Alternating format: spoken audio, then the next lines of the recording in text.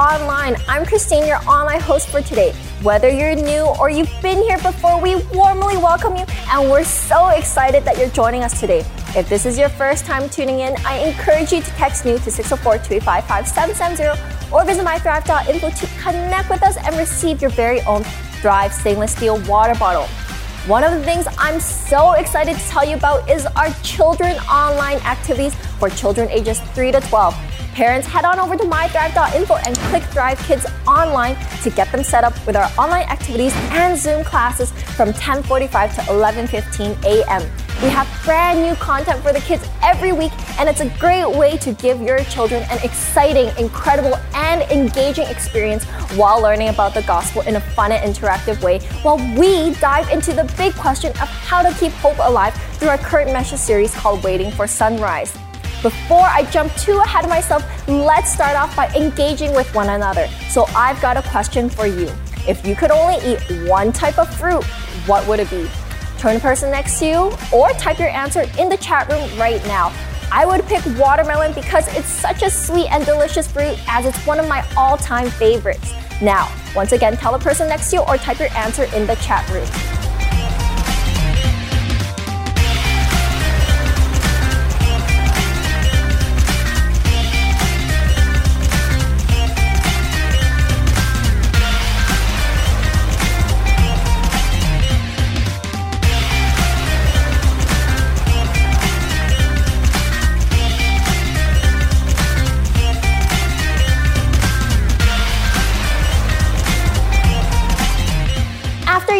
Take a picture of yourself tuning in and tag us at #ThriveChurchOnline so we can see all of your lovely faces. All right, everyone, today we have the privilege of having Pastor JB here to share with us God's Word. We have no time to waste, so let's go straight into our message.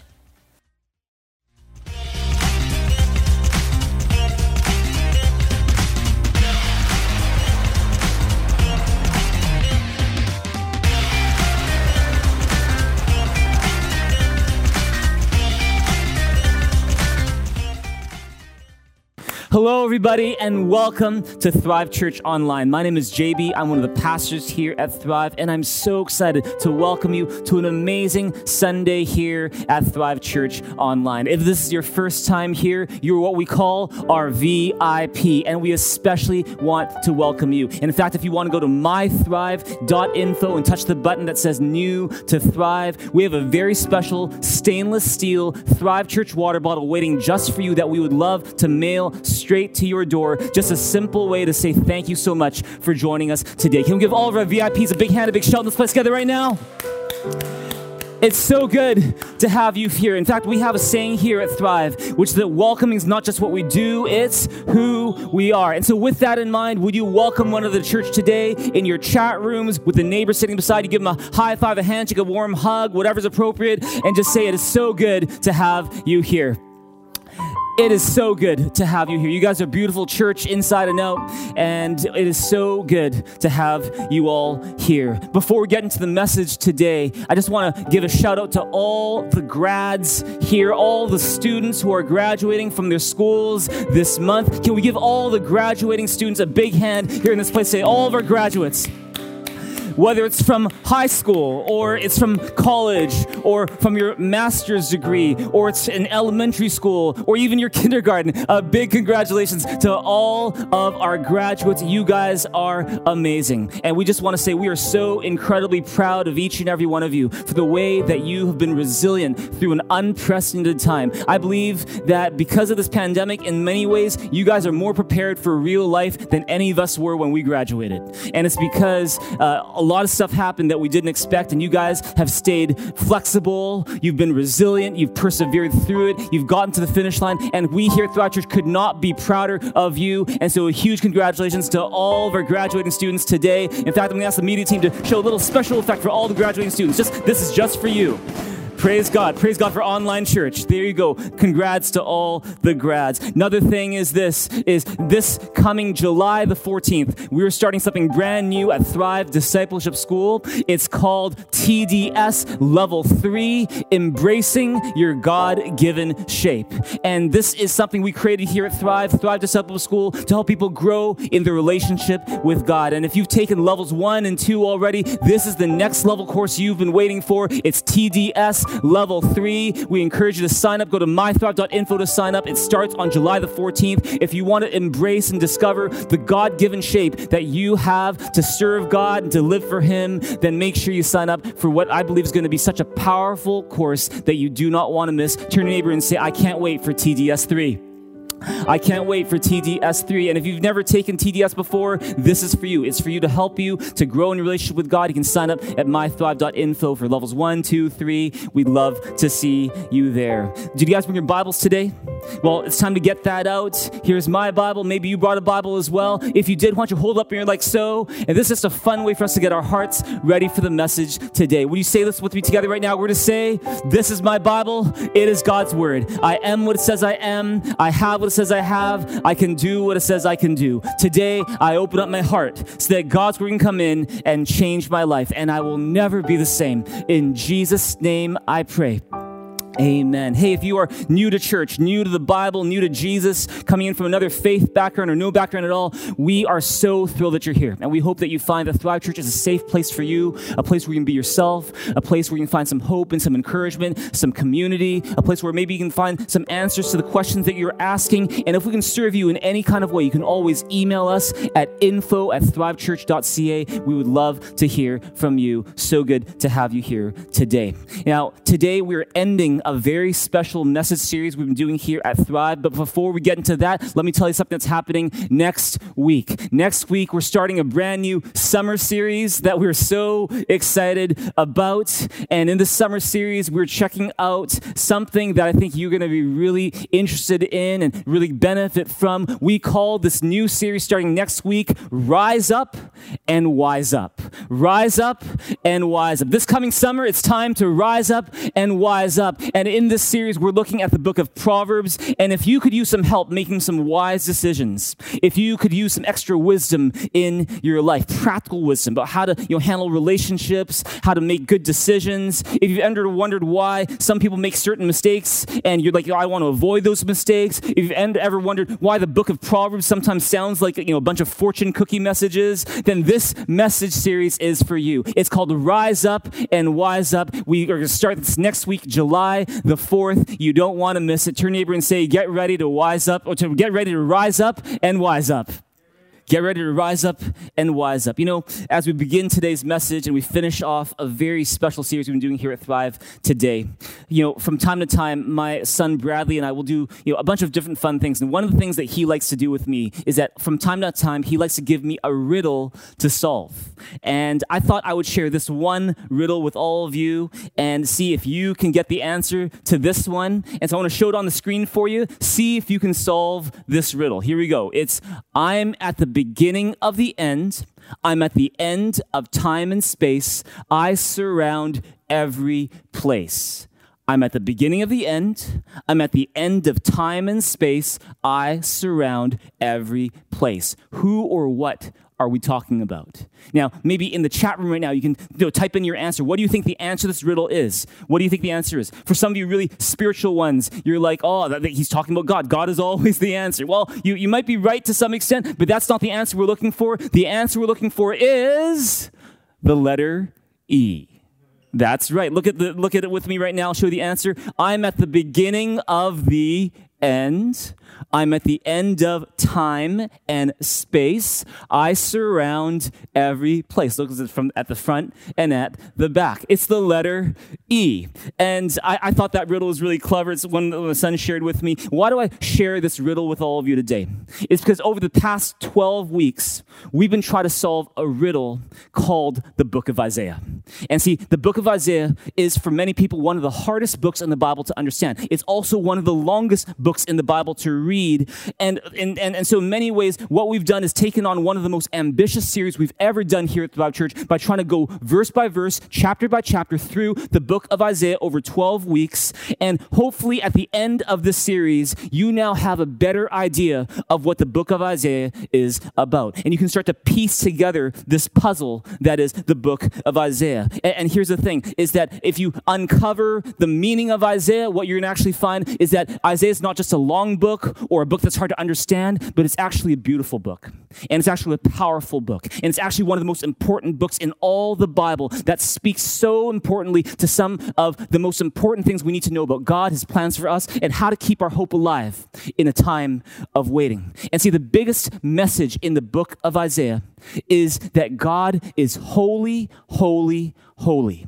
God cannot stand sin. And you're like, what's sin? Sin is our attitude toward God where we say, I want to do things my way, not God's way. God, to hell with what you think, to hell with what you say. I'm going to do things my way. That is called sin. The things we do, say, and think that are different and separate and opposed to what God wants us to do, say, and think. That is called sin. And the Bible says sin separates us from God. The Bible says that all of us are sinners, that we've all been captive to sin. And because of sin, we can't have anything to do with God. But as much as God is holy, holy, holy, God is also merciful and compassionate, such that when we were held captive by our sin, when our sins separate us from God, God didn't just leave us to be, but he said, I'm going to send a servant. I'm going to send a Messiah. He's going to set you free from your captivity to sin. And he would do so by dying for us so that by his wounds, we are healed. At the end of the day, that is the biggest message of Isaiah. And if you know anything about the Bible, then you'll know that this servant, this Messiah that God is talking about, his name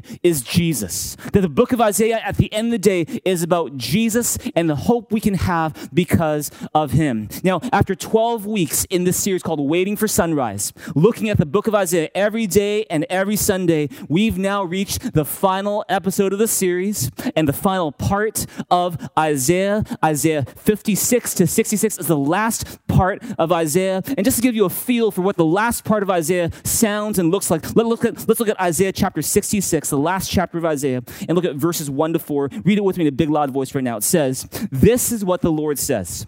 Heaven is my throne, and the earth is my footstool. Where is the house you will build for me? Where will my resting place be? Has not my hand made all these things? And so they came into being, declares the Lord. This is the one I esteem, he who is humble and contrite in spirit and trembles at my word. But whoever sacrifices a bull is like one who kills a man, and whoever offers a lamb like one who breaks a dog's neck. Whoever makes a grain offering is like one who presents pig's blood, and whoever burns memorial incense like one who worships an idol. They have chosen their own ways, and their souls delight in their abominations. So I also will choose harsh treatment for them, and will bring upon them what they dread. For when I called, no one answered. When I spoke, no one listened. They did evil in my sight and chose what displeases me." Now, we're going to unpack what this all means in just a bit. But see, today we're looking at the final section of the book of Isaiah, chapters 56 to 66 of Isaiah. It's the ending portion of Isaiah. Now, speaking of endings, let me ask this question. Have you ever watched a movie where you thought the ending of the movie was really strange? Or the ending was really weird? Like, you might have really enjoyed the movie, and then all of a sudden the ending comes, you're like, what? Well, that's the ending? They end it this way? I remember, a few years ago, we just moved into a new place. Pastor Charlene, my wife, and I, we invited a good friend of ours to come over. In fact, I think she was the first guest we ever had in our house. And we sat down on our couch, and we watched this movie called 10 Cloverfield Lane. And man, was the ending weird. Like, I thought it was a good movie, but man, the ending just totally took me off guard. I was not expecting that. They're going to end it that way. And then, just last Sunday on Father's Day, Charlene and I were having, Pastor Char and I, we were having a little Father's Day date, kind of romantic, and we watched a movie at home called Minari. Beautiful, beautiful movie. But the ending really took me off guard. I was like, you're going to end it that way? That's the ending? And I don't want to spoil anything for you, but I just thought the ending was really weird. Why do I mention that?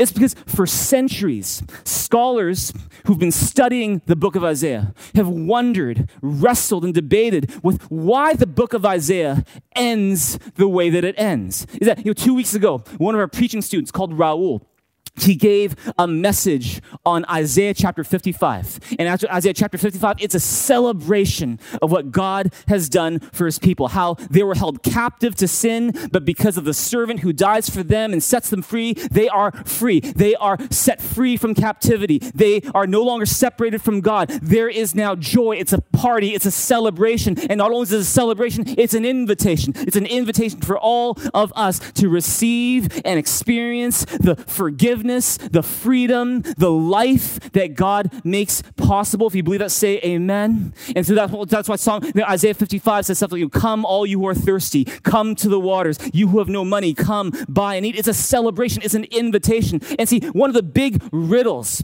that scholars have always wondered about is why doesn't the book of Isaiah just end right there? Isn't that the perfect time to end the book? It's a nice, happy ending. It's a celebration. It's an invitation. Why not just end there? Why instead does Isaiah go on for 10 more chapters talking about some other kind of strange things like eunuchs and foreigners and fasting and repentance and a new heaven and a new earth and a new Jerusalem? It talks about all these other things, and it's almost like it's going up and it's kind of going down. Like, why do that? Why end it that way? Why even repeat some of the old themes like, oh, you were once in captivity, but God's going to rescue you? Why does he do that? So you got to keep in mind a couple things. One is this, is that Isaiah, when he wrote Isaiah, the book of Isaiah, he didn't write it like a sequential story, chapter 1, chapter 2, chapter 3. It's not like that. It's more collection of different teachings, different prayers, different prophecies, some history, and it's almost like an album of different songs. But here's the thing, is that there still must be some order to it. And some people look at the order of Isaiah and go, man, that's a strange way to end Isaiah. And here's let me explain to you why it ends this way. It's because Isaiah 56:66 is about what happens after you're rescued. Isaiah 56:66 is what happens after the captivity, after you've been set free, after you've been delivered. See, if all God wanted for your life was to save you for heaven, to just save you from your captivity to sin, bring you to heaven right away, then why is it that the moment you receive Jesus into your life, or the moment that you get baptized, that God doesn't just take you to heaven right away? It's because God has more for your life on earth than that. He's that God wants to not just have you be born again, he wants you to grow up. He wants you to mature. He's interested not just in saving us, he's interested in growing us. He's interested not in just setting us free, he's also interested in maturing us. He's interested not just in blessing us, he's interested in making us a blessing to others. That's what Isaiah 56:66 is about. Is that Isaiah 56:66 is about what happens after you're rescued. It's the sanctification after the salvation. It's the growing up after the being born. It's the learning to walk after being chained down for so long. And you could even say that, Isaiah, the book of Isaiah can have 3 parts to it. Isaiah 1-39, chapters 1-39 are about life and God's messages to people before they were captives, before they were exiles. Isaiah 40-55 is messages from God to people while they're captives, while they're exiles. And then Isaiah 56-66 is God's messages to people after they've been set free from their captivity. And so that's what Isaiah 56-66 is really all about. It's answering the question, now what? It's answering the question, okay, we're saved, we're rescued, we're delivered, we're not captives anymore, we're free. Now, what do we do with this new life that we have? And this is applicable not just to people back then, it's so applicable to us today. See, as we close this series called Waiting for Sunrise, let me give you the title to today's message. And what I'm going to do is I want to show it to you. I actually want to act out the title for you all. Are you guys ready? I don't normally act out the title of a message for you, but I'm going to do that right now with the help of my assistants right now. I'm just going to sit right here. And I'm going to ask them to put something on top of me right now. Here we go. All right. One big box. Okay. Wow. All right. Interesting. All right. It's really dark in here. It's kind of hot in here. It's really cramped in here. I don't know if I want to stay much longer in here. All right. Can I come out now? Can I come out now? I said, can I come out now? That's the title to today's message. Can I come out now? Would you turn to your neighbor and say, can I come out now? Can I come out now? See, why is the message titled today, Can I Come Out Now? is because if there are 4 words to describe broadly, summarize the final 10 chapters of Isaiah, those 4 words are, don't box God in. Don't box God in. See, it's a message we need to hear today as well. It's because one of the worst things that we can do, whether you're here, you're new to church, you're new to Christianity, you're just exploring, you're curious, or you've just recently received Jesus, you recently got baptized, or for years you've been walking with Jesus, have a relationship with Jesus, is that where you find yourself today, one of the worst things that we can do is to box God in. And see, let me put it to you this way. You can write this down. You can never win when you box God in. You can never win when you box God in, because whenever you try to box God in, you can miss God entirely. Whenever you try to box God in, we end up living these small lives with small vision and small faith. Whenever we box God in or try to, we can't be a blessing to people the way that God made us to be a blessing. When you try to box God in, you limit what God can do in and through your life. When you turn to your Savior, don't box God in. Don't box God in. See, what does it mean to box God in? How do you know if you're boxing God in? And if you are boxing God in today, what can you do about it? We're going to talk about that together today. See, by now, all of us, after 16 months of this pandemic, all of us are at least somewhat familiar with this idea of quarantine, aren't we? See, for the past many, many months, the policy here in Canada is that if you're coming in from another country and you want to come into Canada, you need to quarantine. You need to isolate yourself. And what it is it's right now, or at least it was 14 days of quarantine. You spent 3 days in a government-approved hotel, and you spend the next 11 days at home. You can't go out, can't go out and see anybody. You don't want to infect anyone just in case. And in fact, I've got a friend in our small group who's been traveling back and forth between Vancouver and Asia so he can be with his family. And guess what? He spent a total of almost 2 months in quarantine this past year. He spent about almost 60 days just by himself, quarantined, isolating, just waiting until he can get out. Can I come out now? Can I get out now? And see, sometimes, what I mentioned is sometimes we do that with God. Is that we say, God, you want to come into my life? Okay, but you need to stay right here. You can't go anywhere else. You need to stay in this area of my life. Don't start talking to me about how to use my money. Don't talk to me about how to use my body. Don't talk about how to use my time. You just stay here in this room called, I trust you for going to heaven. And we just kind of keep him in that box. And we say, you know what? Other things, that's my stuff. That's mine. And that's boxing God in. And our quarantine of God often doesn't just last 14 days. Sometimes it can last a lifetime. And see, the problem of quarantining God, the problem of boxing God in, that's the problem of compartmentalizing your faith. And this is the problem that God and Isaiah are dealing with in Isaiah 56 to 66. And that leads me to this question I'm going to ask you today. Are you boxing God in? Are you boxing God in? See, let me show you 5 ways that we can box God in. We're going to start with kind of the basics and go a little deeper and deeper and see which one is you. Number 1, we box God in when we confine God to a building. We box God in when we confine God to a building. Look at Isaiah 66, 1 and 2 together. It says this is what the Lord says. Heaven is my throne and the earth is my footstool. Where is the house you will build for me? Where will my resting place be? Has not my hand made all these things? And so they came into being, declares the Lord. See, notice what Isaiah is doing. This is the last chapter of Isaiah.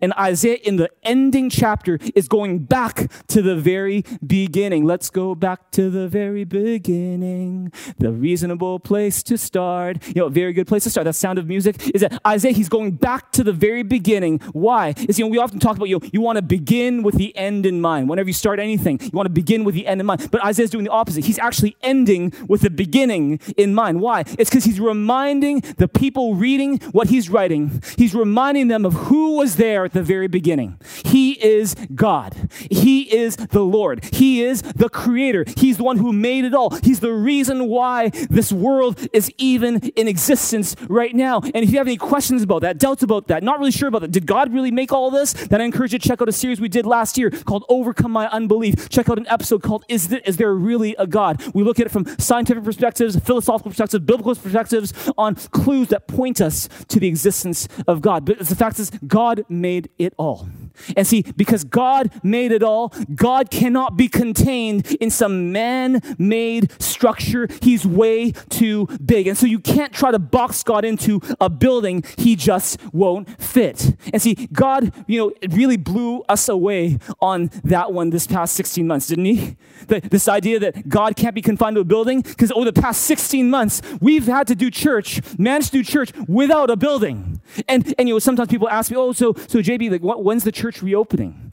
And I know what they mean, but I'd say, the church is actually, it's never closed. It's actually always been open. The church building has been closed, but the church has always been open, because the church isn't just a building. The church far more is the people. Amen. And see, praise God, that in the past 16 months, even without a building, we've seen more people come to Jesus and make decisions to receive Jesus as Savior this past 16 months than any other period or any other year in the history of Thrive Church. We've discipled more people this past year than any other year. We've reached out and given to more causes than any year prior. We've given to the Ku'us Crisis Hotline Society to help indigenous peoples. We've given to Lebanon when there was a gas explosion. We've given to stuff like Backpack Buddies to provide food for kids who are living in poverty. We've given to India and orphans. We've given to all these Kenya, given them Bibles. We've given to Union Gospel, but we've given to so many. And in fact, you guys, church, have been more generous this year in your giving than any other year. And so for all those things, I say it's time to give God a big hand, a big clap right now. Amen. It's because the church, that God, you can't confine it to a building. God is not just the building. He's so much more than that. And the church isn't just a building. It's so much more than that. It's the people of God. Turn to your neighbor and say, we are the church. We are the church. But maybe you haven't thought that way. Maybe over the past 16 months, you've actually put your faith on the back burner, and the excuse you've made is, the church is not open yet.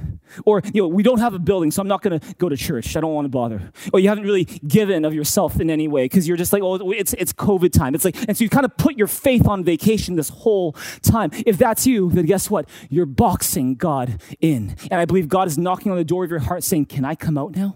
Can I come out now? Would you turn to him and say, can I come out now? Number two, and we're going to spend most of our time on this one. We box God in when we confine God to one part of our lives and save the rest for ourselves. See, when we confine God to one part of our lives, it's oftentimes we're confining him to a time in our life. That could be, when I'm older, when I'm retired, when I've made my fortune, when I'm not so busy, when I'm at the end of my life and I'm on my deathbed, when I really feel like I need it, that's when I'll focus on God. But right now I'm too busy. And in the meantime, instead of focusing on anything to do with God, you're just kind of focused on other things. You're focused on your hobbies. You're focused on your golf game. You're focused on, your business. You're focused on your work. You're focused on your studies. You're focused on having fun. You're focused on your family. And these are all good things. But meanwhile, your relationship with God is getting more and more distant, and quite possibly your relationships with other people are suffering as a result as well. It's because you're boxing God in by confining him to one part of your life. And see, it's the idea that we keep pushing God to the side and focusing on something else. But maybe for you, it's more subtle than that. For you, maybe it's that you box God into a part of your week. Is that here at church, for that 1 hour on Sunday, from 9:30 to about 10:45, or from 11:30 to 12:45, you're locked in. You're raising your hands. You're singing your songs. You're taking your notes. You're saying amen. Pastor says, shout to God. You're like, woo! Yeah! Oh, yeah! Thrive Church! Woo! And you're just so into it on that 1 hour and 15 minutes that we're together. But then the service is over, and on Monday, you live as if God doesn't exist. On Monday to Saturday, you live as if there is no God and that you're the God of your own life. And see, that's the thing. God didn't make you to box him in that way. Can I come out now, God says? Or maybe, for you, it's something where you'll say, I'll go to church, but don't ask me to serve.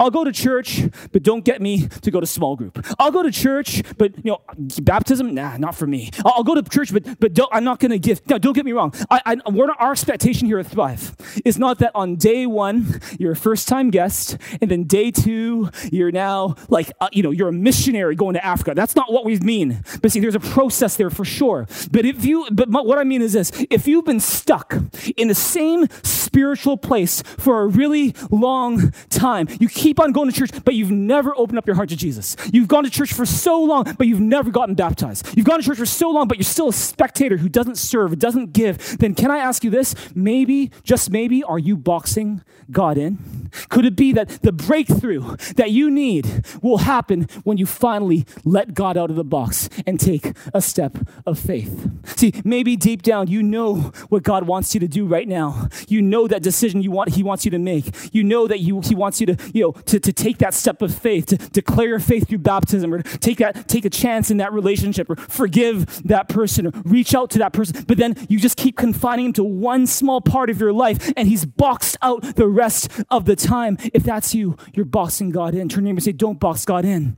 Don't box God in. Isaiah 66 verse 2 says it this way. It says, this is the one I esteem. He who is humble and contrite in spirit and trembles at my word. See, as big as God is, as much as he created everything, as much as we can't build a building big enough to contain God, what interests God more than anything is to live in human hearts.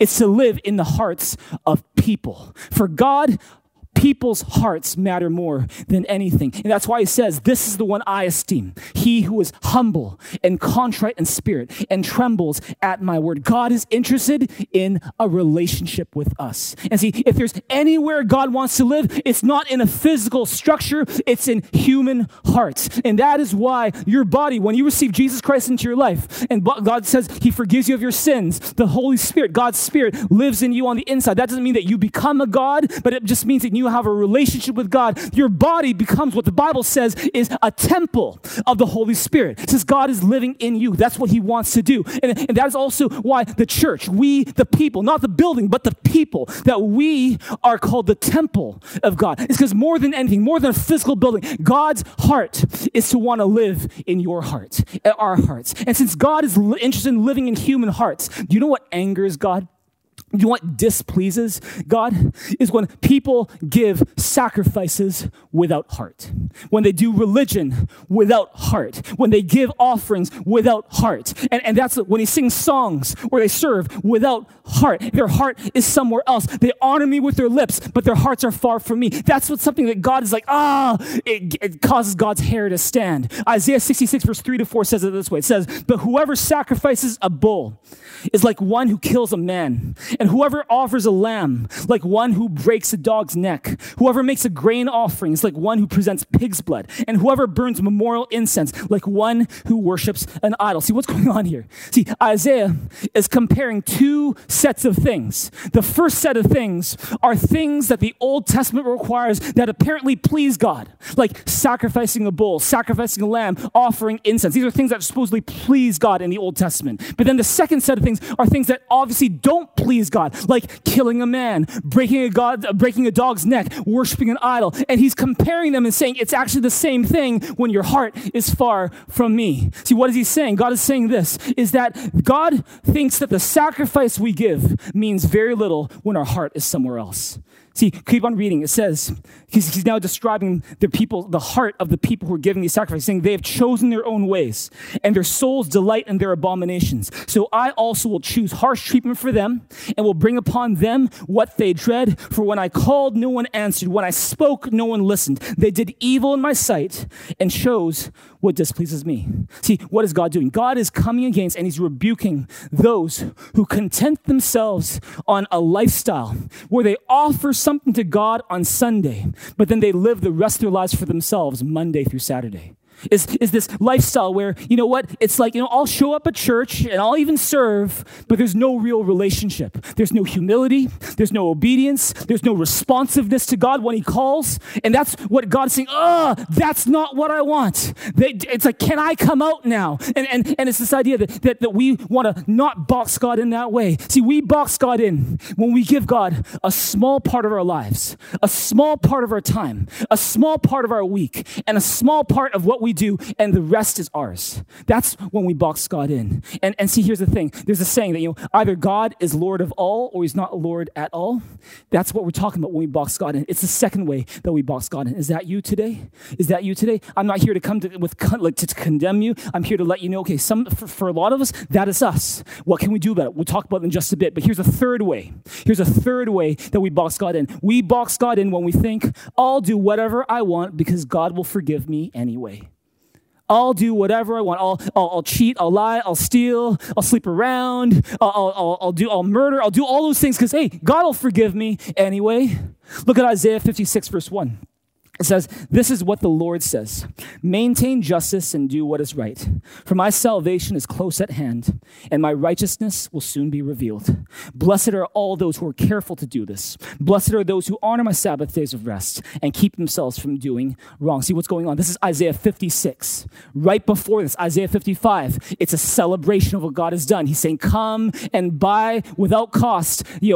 Come, enjoy the party. Join us. Join the celebration. I invite you. There's salvation, there's freedom, there's deliverance, there's forgiveness. You're free. There's a new life. But notice that what he doesn't say in Isaiah 56, the next chapter over, he doesn't say, okay, now go and live however you want. Go and just do whatever you want. See, his message is, verse 1, maintain justice and do what is right, for my salvation is close at hand. See, in other words, God wants us, after we've been rescued by him, to live justly, to do what is right, to act humbly, to be humble, because it's not a way to earn God's love or earn God's forgiveness or earn God's salvation or earn God's righteousness, but it's a response to the salvation, the righteousness, the love, and the forgiveness that he poured out for all of us. Amen.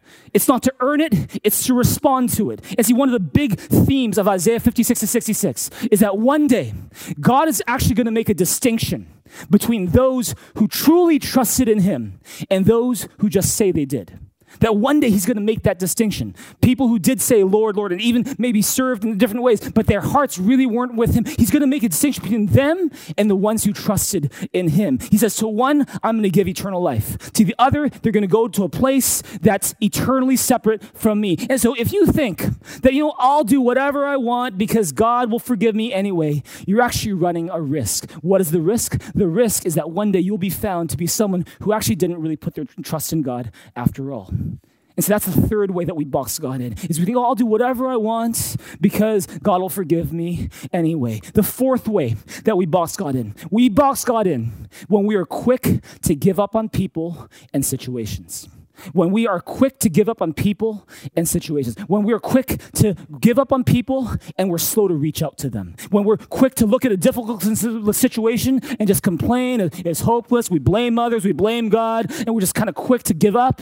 Or we're quick to give up on people, we just kind of write them off and go to hell with them. We'll say, I'm not going to reach out to them, I'm just going to focus on me, I'm going to focus on my family, I'm going to focus on my tiny bubble that I live in, and I'm not going to focus on anybody else, I'm not going to reach out to anybody else. That is boxing God in. Isaiah chapter 61 says this. This is actually something that Jesus would use later on to describe his mission on earth. Isaiah 61 verse 1 says, the Spirit of the sovereign Lord is on me, because the Lord has anointed me to preach good news to the poor. He has sent me to bind up the brokenhearted, to proclaim freedom for the captives and release from darkness for the prisoners, to proclaim the year of the Lord's favor and the day of vengeance of our God, to comfort all who mourn, to provide for those who grieve in Zion, to bestow on them a crown of beauty instead of ashes, the oil of gladness instead of mourning, and a garment of praise instead of spirit of despair. See, this is God describing his heart. What is his heart? His heart is to find those who are poor, find those who are brokenhearted, find those who are held captive, find those who are prisoners, find those who grieve, those who mourn, those who are in despair, and give them hope once again. That is the heart of God. That's his mission in this world. And it just goes to show that no matter who you are or where you come from, you have a place in God's kingdom if you would open up your heart to him. And see, it says in verse 3, it says, they will be called oaks of righteousness, a planting of the Lord for the display of his splendor. Who's they?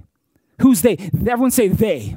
Who's they? They are the ones that God, that Jesus, the Savior, the servant, has just helped from despair, that's just set free. These are the captives. These are the ex-captives. These are the people who are mourning but are comforted. These are the people that God rescued. He says they will be called oaks of righteousness. They will be a planting for the splendor of God's glory. Verse 4 says they will rebuild the ancient ruins and restore the places long devastated. They will renew the ruined cities that have been long devastated for generations. What's the lesson here? Is that God didn't just save you to save you. God didn't save you just so you could be saved and happy. God saved you so you could be part of his mission too. God saved you so that you could be part of reaching others and joining God in his mission to bring hope to a lost world. Amen. And see, but if you refuse to participate in God's mission, if you say, you know what, I'm happy just to be saved of my sins, I don't invite people to church. I don't share my faith. I don't really care that much about people who don't know Jesus. When I see someone who I should reach out to, I'll just close the door instead. If that's you, guess what? You're boxing God in. You're keeping God from doing the work he wants to do in and through your life. You've missed the point. That's boxing God in. Lastly, the fifth way that we box God in. We box God in when we insist that God do things our way, not his way.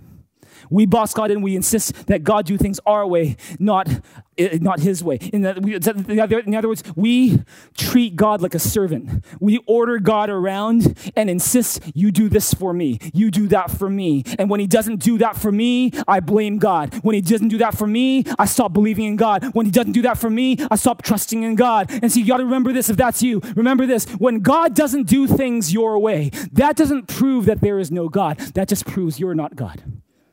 That just proves you're not God. Turn to your neighbor and say, I'm not God.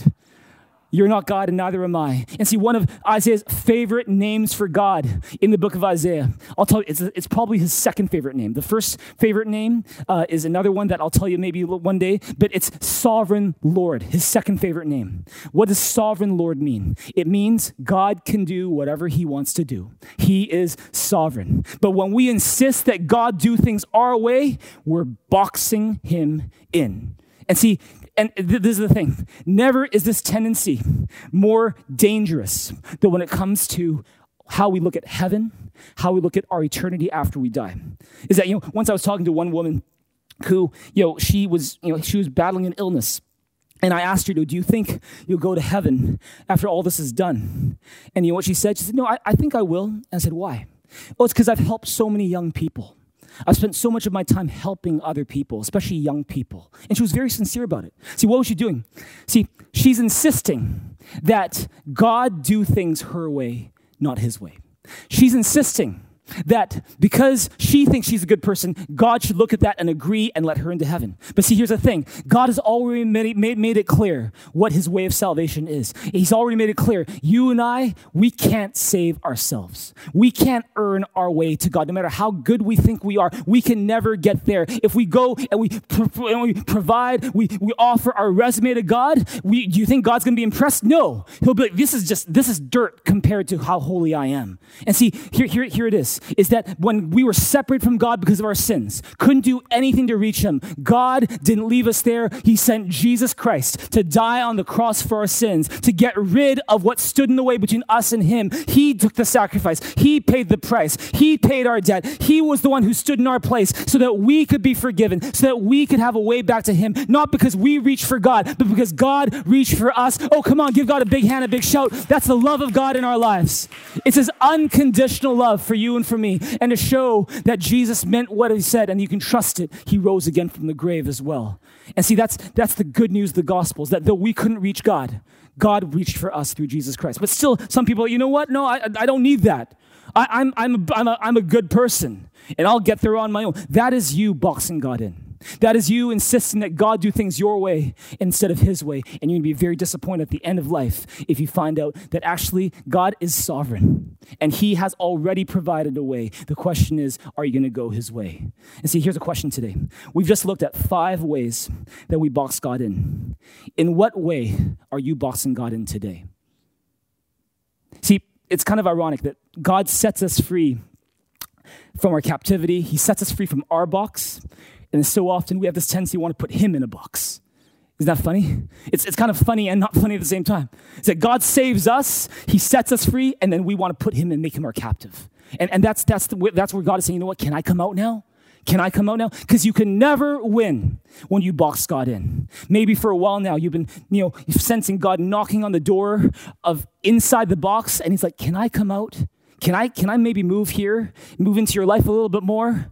And see, since we can never win when we box God in, how do we stop boxing God in? How do we give more room to God to do the work that he wants to do so we can be the people that he wants us to be and live the lives that he made for us to live? How do we do that? How do we give more room to God to work in our lives? Let me end today by telling you 3 ways that you can destroy the box. Are you guys ready to destroy the box? Can we destroy this box? Can I destroy this box? Can I? Okay, all right, it's done. You can't see it anymore. You can't see it? Okay, all right. How do you do that practically in your life? How do you destroy the box? Get the box out so that God can come out. Number 1, repent to the extent that you boxed God in. Repent to the extent that you boxed God in. Turn to him and say, repent. Repent. I know it's kind of a scary word, but let's unpack it right now. See, Isaiah 59 verse 20 says this. It says, the Redeemer will come to Zion, to those in Jacob who repent of their sins, declares the Lord. Would you underline those words? Who repent of their sins. See, repentance sounds like a scary word. Sounds like a big word that's, sometimes we're like, what does that mean? Let me tell you a really simple definition of repentance. To repent simply means to admit where we've gone wrong and say, God, I want to do things your way now. That's repentance. It's to acknowledge, God, I know I've gone wrong. I've done wrong. I want to do things your way now. It's not even you cleaning up your whole act yet. It's just you making the commitment to God. Say, God, I want to do things your way, not my way anymore. That's repentance. It's saying, I used to do things this way. I'm going to turn around now. That's repentance. It reminds me of a joke. There's this guy who invites Jesus into his house. And he says, Jesus, please come, stay in my house, stay in my guest room. And Jesus happily says, thank you very much. Jesus, he walks into this young man's house. He goes up the stairs. He goes into the guest room. And then all of a sudden, there's a knock on the door. He's like, oh, who could that be? He goes up to the door. He opens the door. And who's it? It's the devil. It's the devil. Oh! Devil horns and, tail also. Yeah. And he's like, ah! And what does the devil do? He doesn't even say anything. He pounces on this young man. He starts beating him up. He starts doing MMA and jiu-jitsu on him and beats him up, messes out his house, ransacks the house, steals a bunch of stuff, and then he runs off. And then this young man's like, oh my goodness. What just happened? And for the next couple days, he's cleaning up his stuff. He's rehabbing. He's going to physio. He's like doing all this stuff. He's kind of putting his stuff back together, putting his house back in order. He's like, oh my goodness, that was something. I don't know what happened. And all of a sudden, he hears another knock on the door. He's like, oh, who could that be? He opens the door. Oh, who is it? It's the devil. It's the devil again. He's like, what's it? Oh, and before he can even say anything, the devil pounces on him again. They're wrestling on the mat. But even now, even more, the Satan's like, oh, boom, boom, yeah. Woo! And he's ransacking the house even more, destroys stuff, burns stuff up, and all that stuff. And he runs off. And this young man is like, oh, what is happening? And all of a sudden, he remembers, wait. Isn't Jesus in my house? Why doesn't Jesus do anything? I thought I invited him to my house. And so he goes upstairs to Jesus' guest room and he knocks on Jesus' door. Jesus opens the door, says, hi. And the young man says, hey, Jesus, I thought my life would be so different after I let you in. But I've just been attacked twice and you did nothing about it. How could that be? And Jesus replies, I can only go where you allow me to stay. I can only go where you allow me to stay. And all of a sudden, as the young man is kind of confused, he's walking down the stairs. All of a sudden, he gets it. It's like a light bulb comes on. He's like, oh, yeah, okay. So he goes outside. A couple hours later, he comes back. And he goes back to Jesus' door, his room. He knocks on the door. Jesus opens it. He says, Jesus, I have something for you. This is my title deed.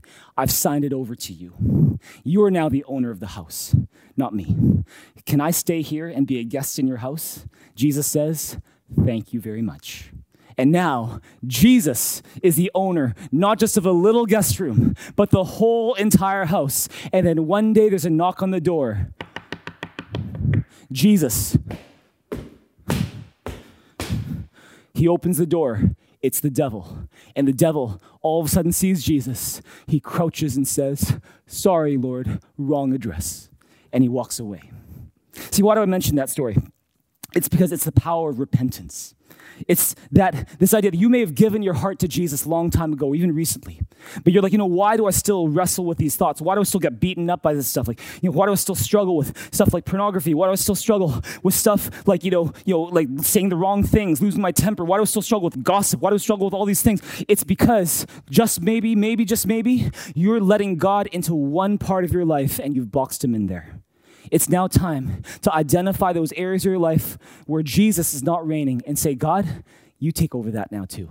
You take over this room called my finances. You take over this room called my love life. You take this room called my family. You take this room called my entertainment center. You take this room as well. And when you do that, when you start to give God more and more and more room, you experience the victory that only Jesus makes possible. If you believe that, give God a big hand, a big shout in this place right now. Amen. Don't just give him the guest room. Give him the house. Turn to you and say, give him the house. Give him the house. See, offer your whole life to Jesus, and he'll do so much more than you could ever do on your own. Here's a question for you today. What is one area of your life where maybe you need to repent? It's not that mystical. It's simply saying, God, I recognize that in this area of my life, I've done it my way. I want to do it your way now. I want to identify those unhealthy mindsets, those mindsets that come from just watching too much Facebook or just reading too many magazines that have nothing to do with you. And I want to change my way to thinking of things your way. I want to let the Word of God transform me from the inside out, letting my mind be renewed by the way you think so that I can be made new. Amen? That's called repentance. You need to repent, and so do I. Number 2, if you want to give God more room and not box him in, number 2, see more of your daily life as an opportunity to worship God and to grow more like him. See, worship is not just a song I sing. It's not just the offering I bring. It's not just the serving I do on a Sunday. Worship is how I speak to my coworkers on Monday. Worship is how I treat that person in my home that I sometimes have a real difficult time with. Worship is how I respond when someone cuts me off in traffic. Worship is how I treat that customer, how I treat that client, how I treat that server at the restaurant who's still in training. How I choose to deal with that tough decision that I have to make, how I choose to deal with that tough challenge that's in front of me. That is worship. And see, 1 Corinthians 10:31 says, so whether you eat or drink or whatever you do it all for the glory of God.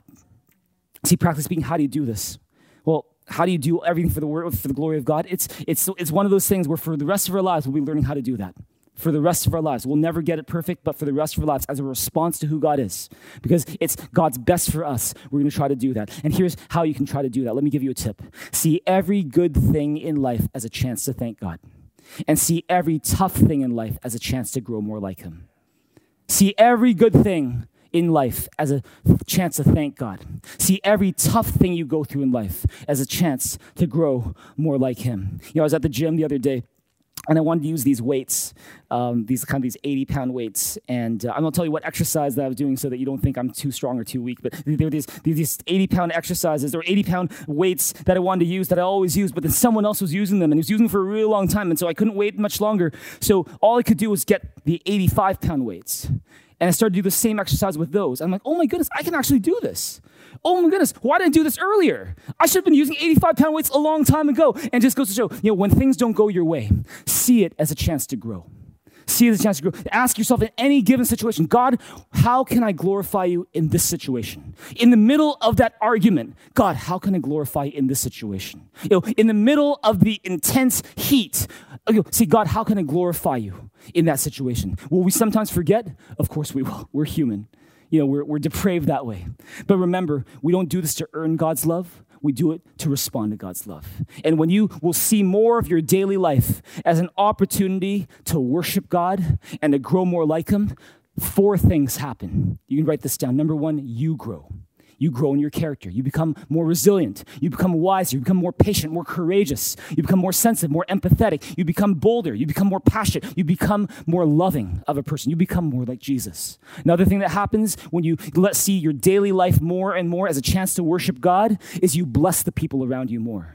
Your relationships at home are going to improve. Your relationships at work are going to improve. People are like, what got into this guy? Oh my goodness, he's so loving now. It's because you're learning to glorify God with your life. Number 3, you give more room for God to work in your life in ways that you didn't before. And number 4, life takes on a new and deeper meaning. No longer are you just surviving. No longer are you just kind of getting through the day. But all of a sudden, every moment has significance. Every moment matters. All of a sudden, life takes on a significance that it didn't have before because it's not just about me. It's about giving glory to the one who rescued me. His name is Jesus. Amen. Amen. That's the second thing we can do, to give God room and to get rid of the box. Lastly, trust that one day God will make all things new. Trust that one day God will make all things new. See, one of the big messages of Isaiah is that it doesn't depend all on you. Praise God. It doesn't depend all on you and me. Man, we'd be dead if it depended on all of us instead of on God. The fact is, God is greater. He's greater than whatever it is that you're facing today. We, would do well to rely on him to do what we couldn't do ourselves. For those of us who sincerely want to live for God's glory, but we struggle with boxing him in sometimes, and if that's you can raise your hand right now. That's me too. If there's a message of hope from Isaiah that you can hang on to, it's this. One day, God is going to make everything new. One day, he's going to make everything new. He's going to say, one day, I'm going to do away with this world that's broken by sin, that's full of suffering. One day, I'm going to do away with it, and I'm going to create a new heaven, a new earth, and a new city called a New Jerusalem, where I'm going to live with my people forever. And it's not going to have the problems that it has here. Isaiah 65, verse 17 to 24 says this. It says, behold, I'll create new heavens and a new earth. The former things will not be remembered, nor will they come to mind. But be glad and rejoice forever in what I'll create. For I'll create Jerusalem to be a delight and its people a joy. I'll rejoice over Jerusalem and take delight in my people. The sound of weeping and of crying will be heard in it no more. Never again will there be an infant who lives but a few days, or an old man who does not live out his years. He who dies at 100 will be thought a mere youth. He who fails to reach 100 will be considered accursed. In other words, there's no death in this New Jerusalem. That's what he's basically saying. Verse 21, they will build houses and dwell in them. They will plant vineyards and eat their fruit. No longer will they build houses and others live in them, or plant and others eat. For as the days of a tree, so will be the days of my people. My chosen ones will long enjoy the works of their hands. They will not toil in vain or bear children doomed to misfortune, for they will be a people blessed by the Lord, and they and their descendants with them. Before they call, I will answer. While they're still speaking, I will hear. Isn't that good? See, Isaiah is talking about the very end of time, is that God is going to create a new heaven and a new earth and a new city, a new Jerusalem where we can be with him, a place where there's no more crying, where there's no more sin, there's no more death, there's no more pain, there's no more COVID, praise God, there's no more depression, there's no more boxing him in. It's where God, we see him for who he is and we become who we were always meant to be. That's the hope that we have, the incredible, amazing, unfathomable hope that we have as followers of Jesus. And see, those of us who trust in him that way and don't box him in, will have the opportunity to experience that. See, Revelation 21, 1-6. I've been saying, you guys, that Isaiah is like a mini Bible, and that you have beginning to end of the Bible basically in Isaiah. And see, I just read to you one of the last chapters of Isaiah 65. And let me just read final verse for today, Revelation 21. And just notice how similar the message is. It says, then I saw a new heaven and a new earth. For the first heaven and the first earth had passed away, and there was no longer any sea. I saw the holy city, the New Jerusalem, coming down out of heaven from God, prepared as a bride beautifully dressed for her husband. And I heard a loud voice from the throne saying, now the dwelling of God is with men, and he will live with them. They will be his people, and God himself will be with them and be their God. He will wipe every tear from their eyes. There will be no more death or mourning or crying or pain, for the old order of things has passed away. He who was seated on the throne said, I am making everything new. Then he said, write this down, for these words are trustworthy and true. He said to me, it is done. I am the Alpha and the Omega, the beginning and the end. To him who is thirsty, I will give to drink without cost from the spring of the water of life. So maybe you've been going through a tough time these days. Maybe you lost someone you love. Maybe you lost a baby. Maybe you lost in your financial situation. Maybe you made a bad decision and you've been living with a heap of regret and shame and guilt as a result. You got to know this. God is the God who makes all things new. God is the God who makes all things new. And so you can trust in him. God is the God who makes all things new. The Bible says his mercies are new every morning. Regardless of what you did or said last night, his mercies are new every morning. Weeping may remain for a night, but joy comes in the morning. So trust God to make all things new one day. When you trust in God, you can be assured that one day you'll see the sunrise again, and it'll be worth waiting for. You don't need to wait until the end of time to have a fresh start with God. You can have a fresh start with God starting today. And if that's you and you realize you need a fresh start with God, I want to ask you to respond to God by doing something really simple. We're going to pray a prayer. And if you realize today that you need God's forgiveness for ways that you've boxed him in, you need God's forgiveness for sin in your life, and you realize that you need a Savior to save you from that, then I'm here to tell you Jesus is here and he loves you. And I'm going to lead you in a prayer that you can pray to ask Jesus to forgive us of our sins. And the Bible says when we pray a prayer like that, we mean it from our heart. Remember, it's the heart that counts, that it's a life-changing prayer. Because God forgives us of our sins. We become children of God, not just for now, but forever. And so if that's you, I want to invite you just to click that link in your chat room. You'll scan that QR code on your screen. I'm just going to invite you to pray this with me. You don't have to have gone to church all your life or for many, many years to pray this prayer. You maybe come from a completely different background, maybe never been to church before. You can also pray this prayer because this is an invitation. It's the Isaiah 55 invitation to every single person on this planet to say there's freedom, there's forgiveness, there's a fresh start with God. And if you need that today, why don't you pray this prayer with me right now from your heart? You can say, Dear Jesus, thank you that because you love me, you died on the cross to pay for my sins. You rose again to give me life. Today, I open up my heart and I ask you to forgive me of my sins and fill me with your Holy Spirit. I place my trust not in what I do, but in what you've done for me. In Jesus' name I pray. Amen. Hey, if you prayed that prayer and you meant that from your heart, hey, guess what? The Bible says you are forgiven of your sins. You're a child of God. You have a home in heaven. God is your Father, and the best is yet to come. And I encourage you, if you made that decision today, you can click at the bottom of that prayer page that you're seeing, click that link, and we've got a gift we want to give you just to congratulate you on this awesome decision you've made, some resources to help you and encourage you in your new relationship with God. We encourage you to keep coming to church. Every baby needs a family. We'd love to be your spiritual family. I encourage you also to get baptized. It's a simple way to say, I believe in Jesus. I'm a sinner who needs a Savior. Thank you, Jesus, for dying for me. So I encourage you to go to mythought.info for more information on baptism as well. I want to pray for and with another group here right now. And as you can see, I'm sweating a lot here. My shoes, both of them are untied. Maybe from kicking the box, maybe from I'm completely undone before you guys because I want you to know, don't box God in. Don't box God in. Have you been boxing God in? Today, we learned 5 ways that we can box God in. And I'm going to read each one of them out once again. And if you can relate to any one of these, I want to just between you and God, I can't see what you're doing, but God sees, heaven sees.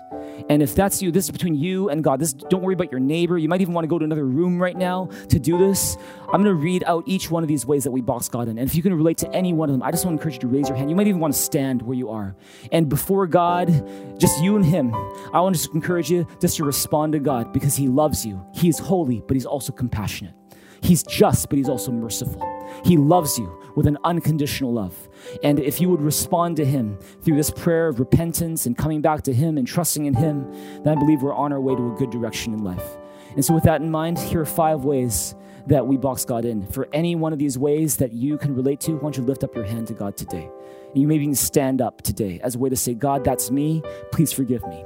God, that's me. I want to change. God, that's me. Help me to go in a new direction. Way number one, we box God in. We box God in when we confine God to a building. If you've been, putting your faith on vacation for the past 16 months because you're not in a building, it's time to come before God and say, God, I'm sorry for boxing you in that way.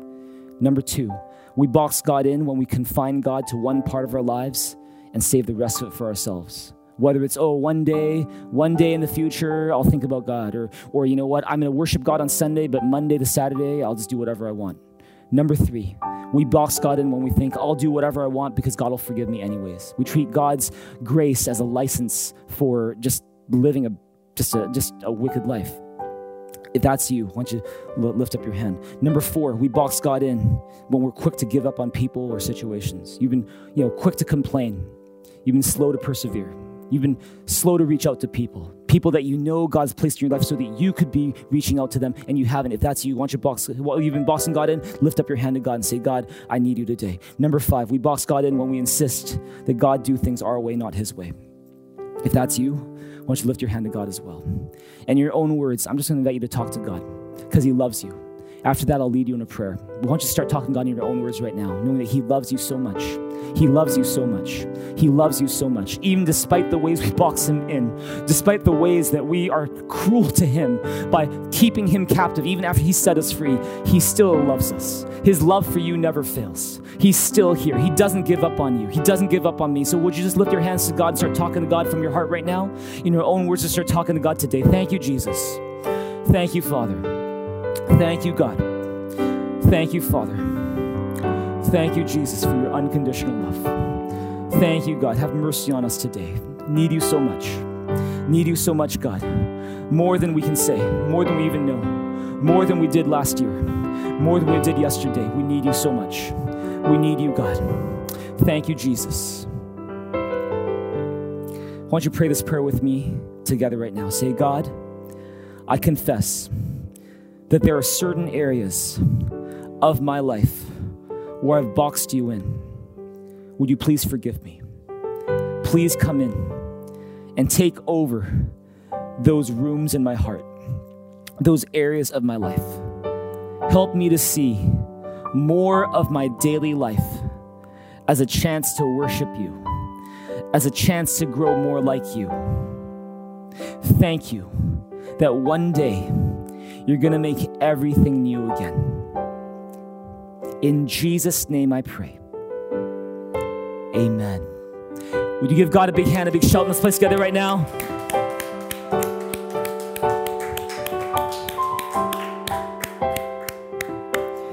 We've had an amazing time in this series called Waiting for Sunrise. In fact, a little secret to tell you, we actually did this series called Waiting for Sunrise, knowing that we're kind of waiting for COVID-19 to be a thing of the past. And praise God, over the past 12 weeks, things have gotten better on the COVID side. But even if they don't, praise God that Jesus is our hope for today, for tomorrow, and forever. He is the sunrise we're waiting for. And with that in mind, we're going to go into a time where we're going to sing a song. I encourage you to do so. But I also want to encourage you to use this time. We're going to send you a link right now in your chat room where we would love to hear your feedback on our Waiting for Sunrise series. We've done 12 weeks in the book of Isaiah. It's been an amazing time together. And I want to encourage you, if you've been blessed by this series, encouraged by the series, challenged by the series, inspired by the series, enlightened by the series, stretched by the series, I want to encourage you to let us know. Because in so doing, not only does it encourage us and give us more things that we can share with people and share about what God is doing here, but you'll find that it helps you process what you've been learning here during the series as well. So I encourage you to go to that link right now. You can also go to mythrive.info and click the Waiting for Sunrise feedback form link and just give your feedback, give your encouragement, because it will mean a whole lot, not just for us, but for you as well. So I encourage you to do that. The band's going to sing. Encourage you to give our worship to God right now. Let's make the most of this moment and praise God. Let's worship God with all of our heart right now.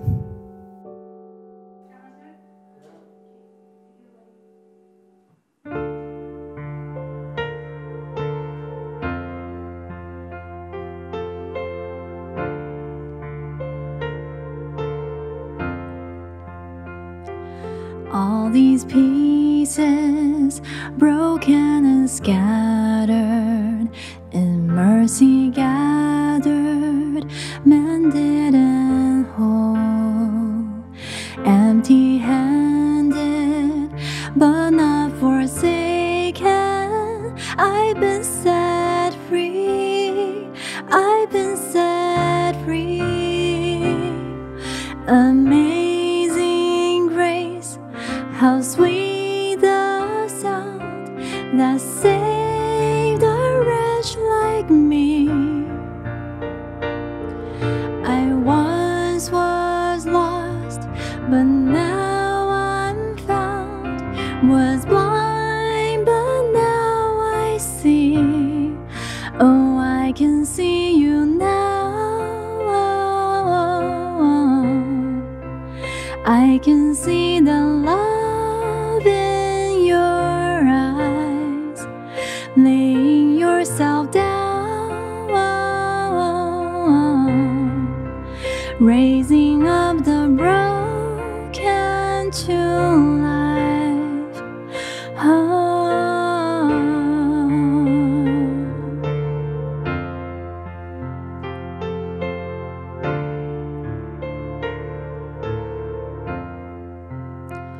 You take our failure, you take our weakness, you set your treasure in jars of clay.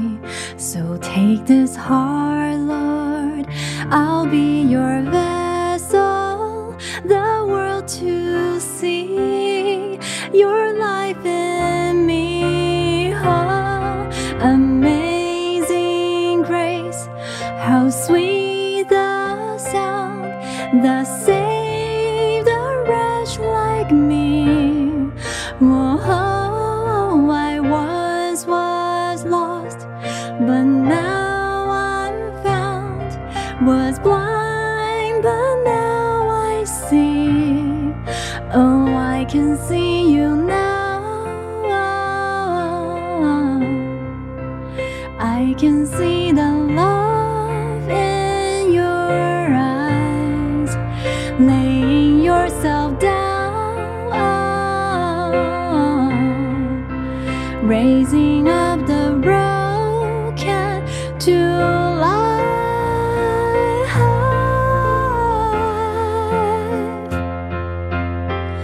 Lord Jesus, we just want to thank you for all that you've done for us. Thank you, Jesus, for dying on the cross for our sins. Thank you for saving us. Thank you for loving us. Lord, we just want to give you all of our praises. Amazing grace, how sweet the sound. Hallelujah. We thank you, Jesus. Amazing grace. Amazing grace, how sweet the sound that saved a wretch like me. Whoa, I once was lost, but now I'm found, was blind, but now I see. Oh, I can see you now. I can see the love in your eyes, laying yourself down, raising up the broken to life. Amazing grace, how sweet the sound that saved a wretch like me. Oh, I once was lost, but now I'm found, was blind, but now I see. Oh, I can see you now. I can see the love in your eyes, laying yourself down,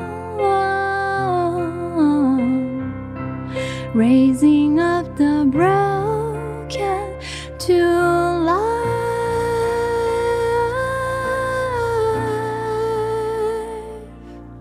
Can we give God a big hand, a big shout? Let's play together right now. Oh, come on, there's more of you than that. Give God all of your praise in this place. You guys are a beautiful church inside and out. You're God's masterpiece. We love you guys. God loves you as well.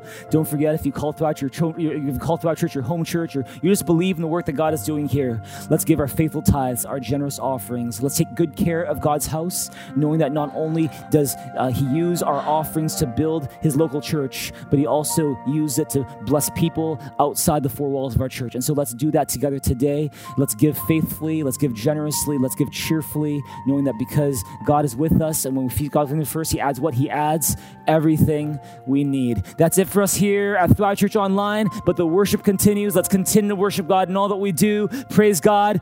Bless you guys. Love you guys. Praise God. The best is yet to come. We'll see you guys really soon next week for a brand new series, Rise Up and Wise Up. Have a great one, everybody. Love you guys. Take care, everyone. Thank you, Pastor JB. What a powerful message to end off our Waiting for Sunrise series. I've learned so much more about the book of Isaiah, and I can't wait for what's next. Once again, if this is your first time visiting us, connect with us by texting new to 604-285-5770 or visit mythrive.info and you'll receive a Thrive stainless steel water bottle from us. It's a way for us to show that we appreciate you spending your time tuning in to Thrive Church Online. You may have prayed the prayer earlier to receive Jesus, and we want to encourage you to take the next steps and share with us, as we would love to help you take that next step. Text BELIEVE to 604-255-5770 or visit mythrive.info and click I want to receive Jesus today to get in touch with our team so we can help you with your next step in your relationship with God. We prepared a gift and great biblical content for you to enjoy while answering some of your questions about Christianity. For those who are wondering what the next step is after you receive Jesus, it's baptism. If you'd like to get baptized or find out more about baptism, head on over to mythrive.info and click Baptism. We've been excited not just for you joining us on Sundays. Yes, we're glad that you're coming back next week for our brand new message series, but do things this week beyond Sundays to grow in your relationship with Jesus. We recognize that a whole life with Jesus is a whole life of growth. That's why I'm thrilled to announce Thrive Discipleship School TDS Level 3 is on July 14th to August 25th. TDS Level 3 is an opportunity for you to discover and embrace your God-given shape to serve God. And right now you can register or find out more information by visiting mythrive.info. Hurry, space is limited. As we just finished the message series, Waiting for Sunrise, please take some time to reflect and let us know how God has used the series to impact your life by filling out the feedback form on mythrive.info. We would love to hear from you. And with that, we're wrapping up our Waiting for Sunrise series, and I'm so excited to announce and invite you and your friends and family back next week as we dive into our brand new message series called Rise Up and Wise Up. I can't wait to learn how to have hope and wisdom through the book of Proverbs with you all. Thank you to all of you who make all of this possible by giving generously into what Jesus is doing here through Thrive Church. It is noted that we have people joining us across the globe, but still gathering together right here in this one big community. So we're not just going wide, we're seeing people transform lives where the message of Jesus is changing lives and giving a new freedom and hope, and that's because of you. And if you want to join the mission of what God is doing through Thrive Church, you can head on over to mythrive.info and click Online Giving. All right, everyone, that's it for this week. Enjoy the rest of this week, and I'll see you all next week right here at Thrive Church Online. Bye!